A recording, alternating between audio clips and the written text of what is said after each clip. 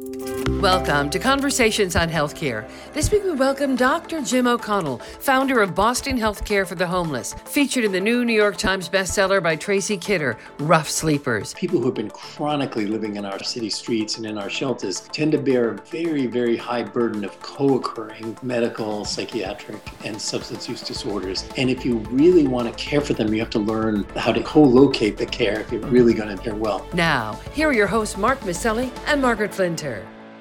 The mayor of Los Angeles has declared a homeless emergency. In New York City, the mayor wants to take more mentally ill people from the streets to the hospital. In Washington, D.C., caseworkers just cleared dozens of unhoused citizens from a park right near the White House. Data shows that on any given night in the United States, about 500,000 people are experiencing homelessness. Dr. Jim O'Connell is the subject of the New York Times best-selling book. It's titled Rough Sleepers. The new book focuses on his urgent mission to bring health and healing to homeless people, and it's written by Pulitzer Prize winner Tracy Kidder. Dr. O'Connell, or Dr. Jim, if we may, welcome to Conversations on Healthcare.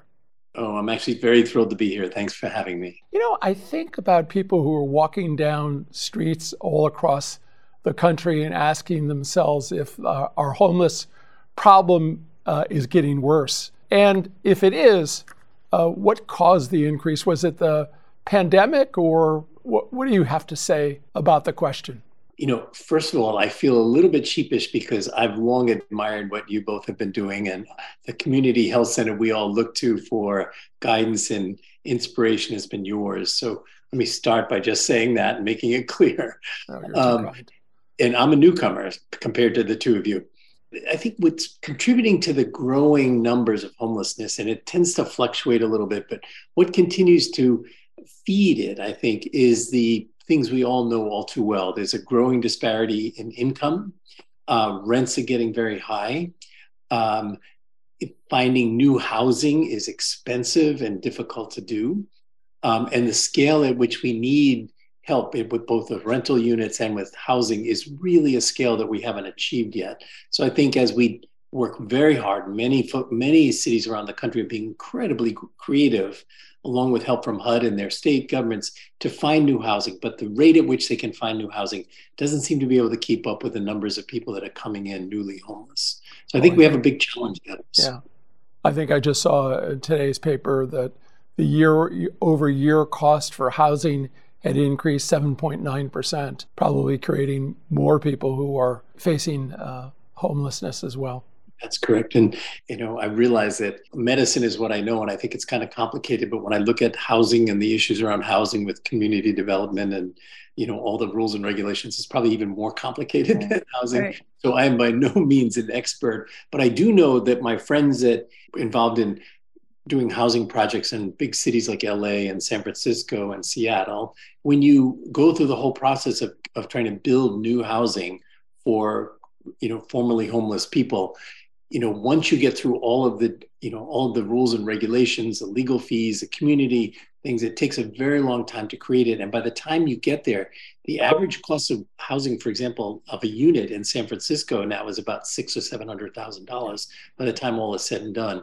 Marginally less in LA and about the same in some other cities. So the expense of creating new housing is kind of overwhelming, and we need to understand that. Well, Boston is no stranger to those escalating prices or the shortage of housing, and certainly you've been engaged with this work for decades. And of course, you're joining us from Boston, where you're the president of Boston Healthcare for the Homeless, certainly a program that's well known to advocates around the state who try and address the needs of people who are homeless. You're also an assistant professor of medicine at Harvard Medical School. And I think it's probably safe to say that your practice is not exactly like the models of care that you were trained to when you were a medical student. I thought one of the comments in the book that was really interesting was that your medical degree is often less valuable than your bartending skills, that bartending made you a good listener. One of our physicians told me the same thing years ago. But take us through your treatment approach in all seriousness. Certainly listening and communication is at the heart of what you've needed to do to build this program. But tell us about what it means to treat people in this context of homelessness. I'm an accidental tourist in this world. I was planning to do something completely different. I wanted to stay hospital-based medicine, wanted to become a specialist in oncology. And I had no inkling of what it meant to go to the community and try to take care of populations that we were traditionally excluding from the mainstream. So when I got sent as a 1 year, please go do this by my chief of medicine, I remember getting to the shelter and realizing it was completely foreign to me, even though it was only 6 blocks away from where I had just finished being the senior resident in charge of the intensive care unit. And I kept thinking, how hard can a shelter clinic be after you do that? And it turns out it's immensely more difficult because you have so little control over so many factors. And I realized with some joy in the intensive care unit, you control lots and lots of things, but not in the shelter. And I remember the first thing that the nurses who were already working there told me, they basically told me I had to relearn how to approach people.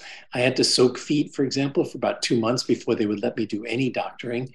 And I think the lessons I learned from the nurses back then are still the lessons that have sort of lived through all of these years. And that's it. You have to take time to get to know people who have been really disenfranchised, and they are vulnerable, fragile, often very chary of the mainstream system. So for me to go march in as I wanted to do and get their chief complaint and write a script and do all that within the first 10 or 15 minutes was just not possible.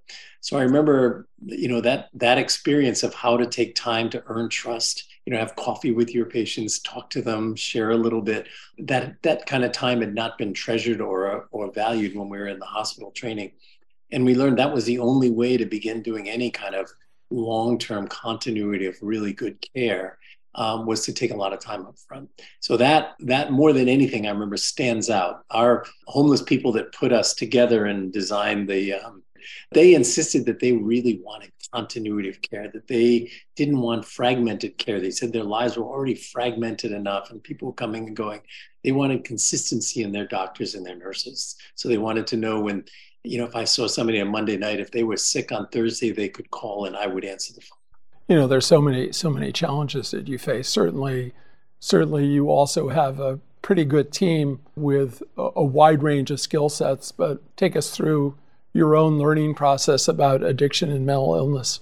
I was clearly trained in medicine, and I did not have much sense of social medicine or of addiction care or care for substance use disorders, and very little experience in caring for people with severe and persistent mental illness. They were always people we referred to another system to be cared for.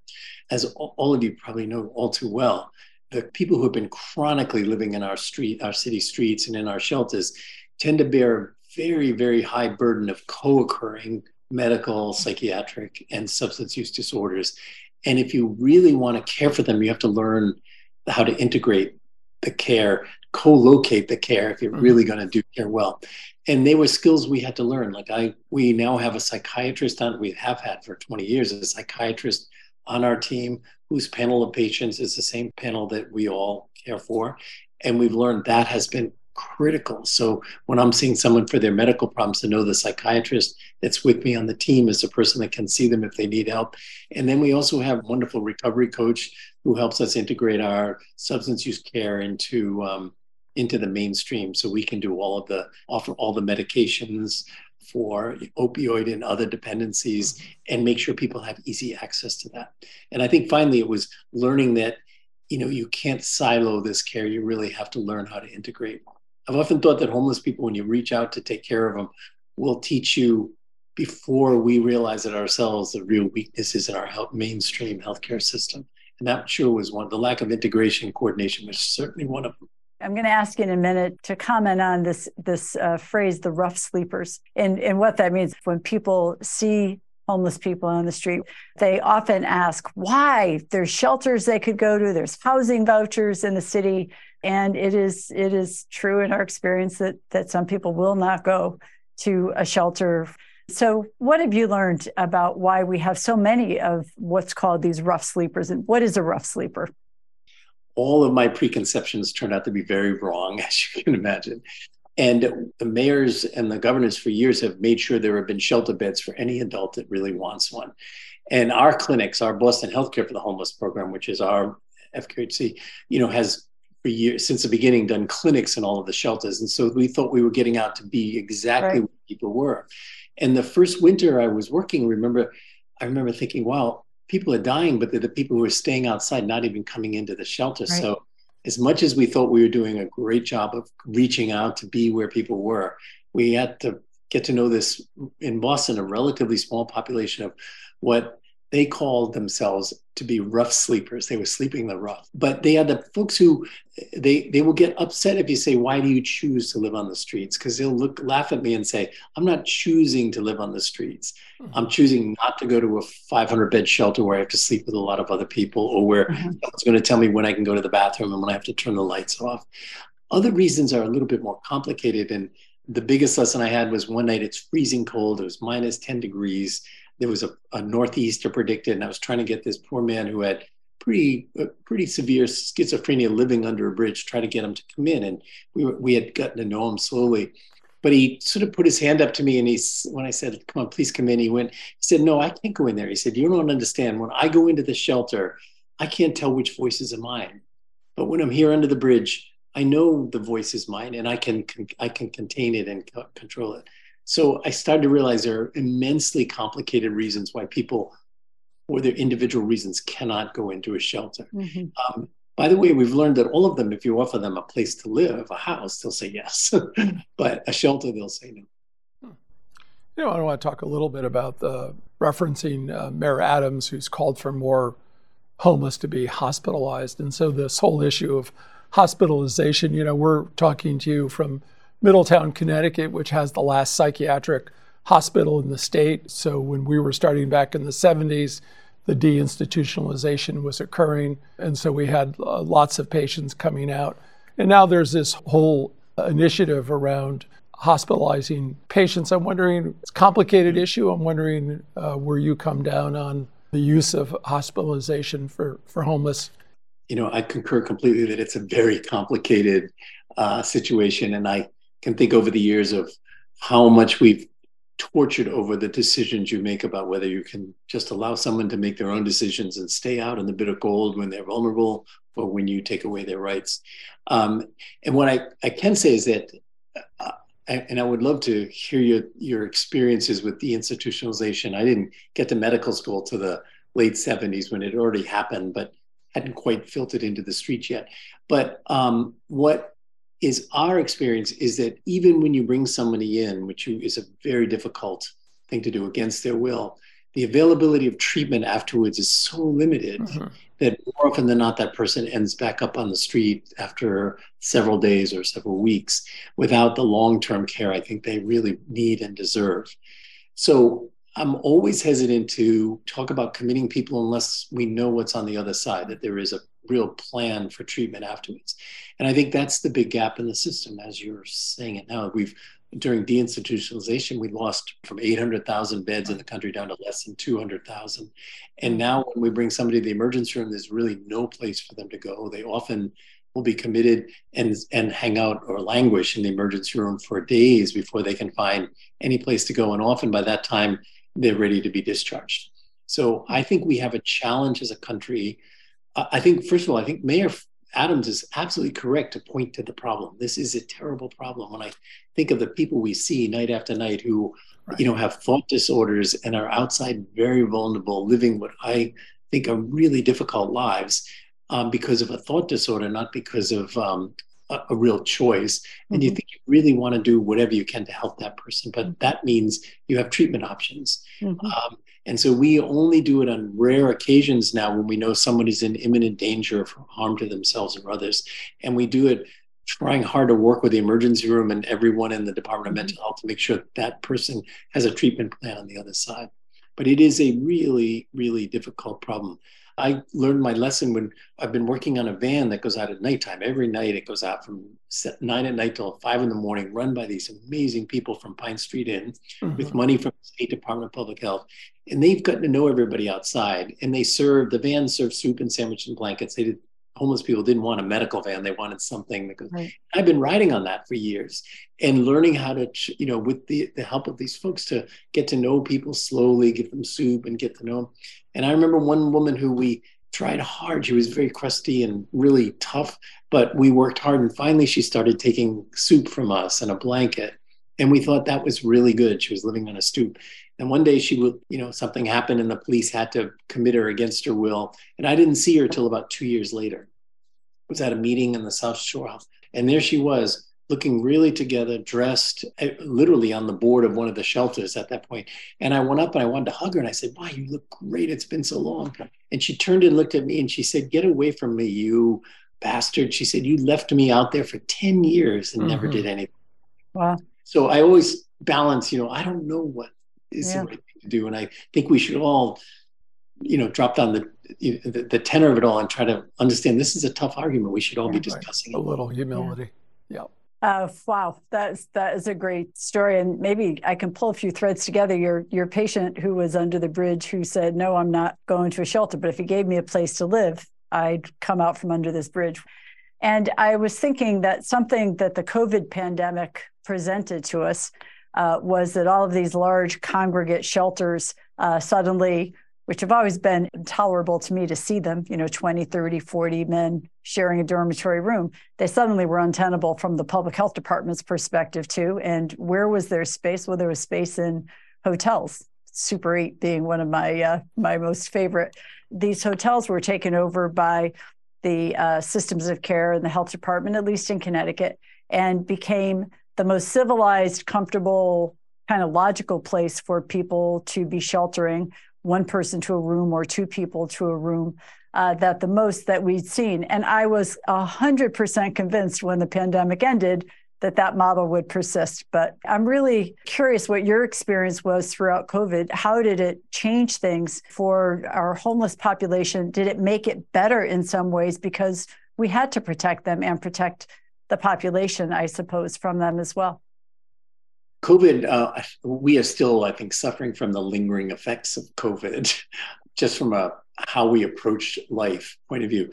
But in Boston, where we have shelters, some of our shelters are not, many of them, like Pine Street Inn was 400 or 500 beds, and the city shelter was about 400 beds.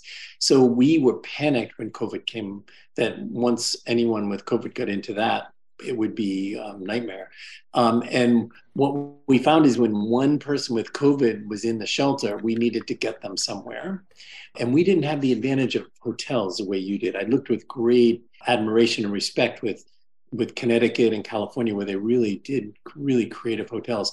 We couldn't do that in Boston. I don't know what the story was. So we had to come up with other ideas. But isolating somebody during COVID, we learned a lot. One is we learned that COVID sort of was a great equalizer. Everybody in city was equally affected. And so there was a lot of empathy maybe toward homeless people that had not been done before. But then there was a difficulty of if you have no money and you're living on the edge in homelessness and you need to be isolated or quarantined, it's impossible if you don't have food and money and more than just the shelter.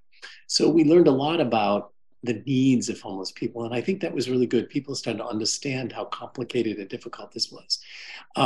A good story to come from COVID, though, is what we found is that 40% of everybody in the shelters got COVID. So it was, along with one other city in Massachusetts, the highest incidence of COVID.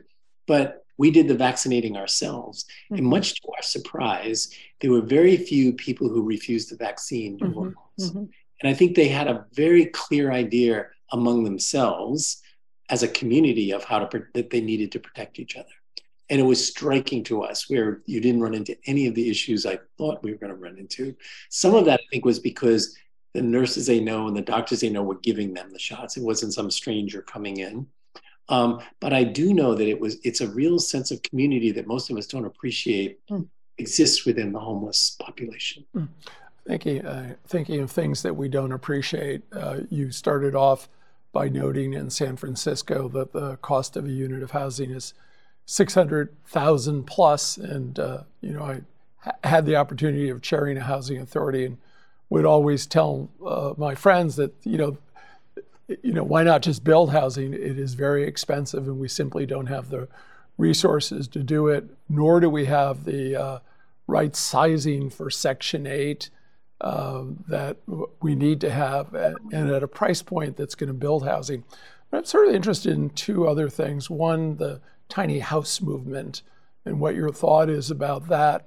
And then also just sort of you've mentioned 4 or 5 cities, but I didn't hear Houston, which seems to me to have probably one of the best success rates for doing that. Houston has one of the most liberal planning and zoning regulations in the United States. What are your thoughts about this structural reform that needs to take place so that we can start to do, in addition to the support services, which you all have done just a fantastic job in developing and being a role model for? There are lots of really creative people working on this problem overall. And in Boston, they've done some immensely creative thing, and I think we're starting to see progress be made toward bringing the numbers down.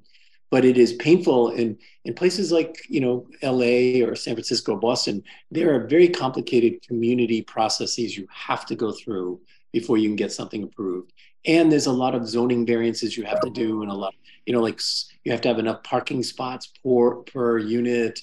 And you realize all of those things, while done with all the best intentions to protect the citizens, also mitigate against the ability to build very low income housing in any kind of density.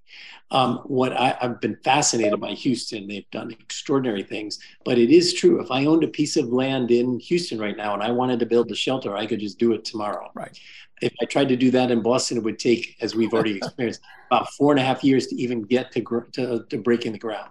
So that that sort of gives you the cities that have done a lot to protect each other with zoning and stuff like that also then suffer a lot when it comes time to low income housing. So I think we have to figure out how to bring all of those together. And I'm more deeply admiring of you now to know that you were part of a housing authority, because those issues come up and they are so complicated and so difficult. And I think we all as a society have to come together and figure out, how do we break through this logjam and come up with something reasonable that protects everybody's concerns.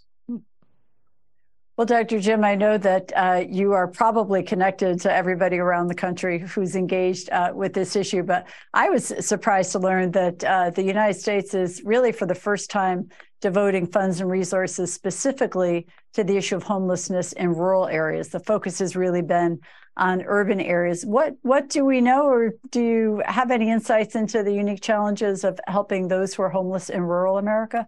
I don't have any unique insight, but I have been with friends who work in rural areas, and I realize where I can go down to Pine Street Inn 6 blocks away and see 200 or 300 people, they will take 2 weeks to be able to see that number of people because of the spread out area. So there are very different challenges for urban homelessness from rural homelessness, and I think we have a lot to learn from our colleagues, for example, that have worked on the reservations, for example, where we've long had community workers, when I say that, and public health nursing that goes out into the hills and sees people. There are models there that we could probably learn a lot from. One of the issues that confounds everybody, just to put it, is that when you step back and look at the numbers, big numbers, if you look at the main urban centers in the country, that's about 80 to 85% of all homeless people, and the other numbers, even though they're significant, are smaller in respect to that. So it's always been difficult to get funding to go to the smaller places, which needed equally much, just that they're not as visible as the big city places. I wonder if you could talk a little bit about your team. You've built a really incredible network of Medical Alliance employees, 400, serves 11,000 homeless. Just a little bit about the struggle to sort of keep operations alive. I don't think people realize it doesn't come from heaven, but it takes a lot of work, a lot of partnerships. But you've also attracted people who believe in your mission of providing dignity and respect to people who are facing difficult times. Tell us a little more about your team. Sure, and I would, sort of put the mirror up to the two of you and say, you more than anyone know what this struggle is all about, about behind the scenes to provide the funding to allow your clinicians to do the kind of work that you need to do to care for these very vulnerable populations. But I would say, it was difficult for me because I was a doctor. I didn't know anything about the financing of these things. And in truth, which you would appreciate, we were a grant from the Robert Wood Johnson Foundation back in 1985. So we had this 4 years worth of grant money. We didn't even have a finance department. I used to be able to write a 2-page thing to the foundation at the end of the year saying we saw this number of people in this many places. And then come 1988, that grant funding ended. And I remember being panicked about what are we going to do? We've got this program going, but no money. And then we were grandfathered in under OBRA 87 or something like that to become an FQHC. And so we all of a sudden had to think of ourselves as we needed a finance department. We had to learn how to bill Medicaid. We had to learn how to look at our visits in ways of, how do you produce revenue to keep us going? And we always knew that would never be enough revenue to really allow us the time we needed to be people. So we also had to figure out how to get the grants and the foundation money to balance it out. Those were 100+ hour weeks for years trying to figure out the foundation on which the funding came from. Massachusetts has a remarkably wonderful, creative, and generous Medicaid program who really feels and has over the years, who really feel dedicated to making sure they reach to the real Medicaid population. We were expanded, as you know, under Romney Care back in the 1990s, late 1990s, so that homeless people essentially all became insured. And that allowed us to continue to build. And then there were two other challenges. One, we had to be part of the shelters where we are guests. So we're guests in, these 30 some shelters where we run the clinics from every day to once a week, depending on the size of the shelter.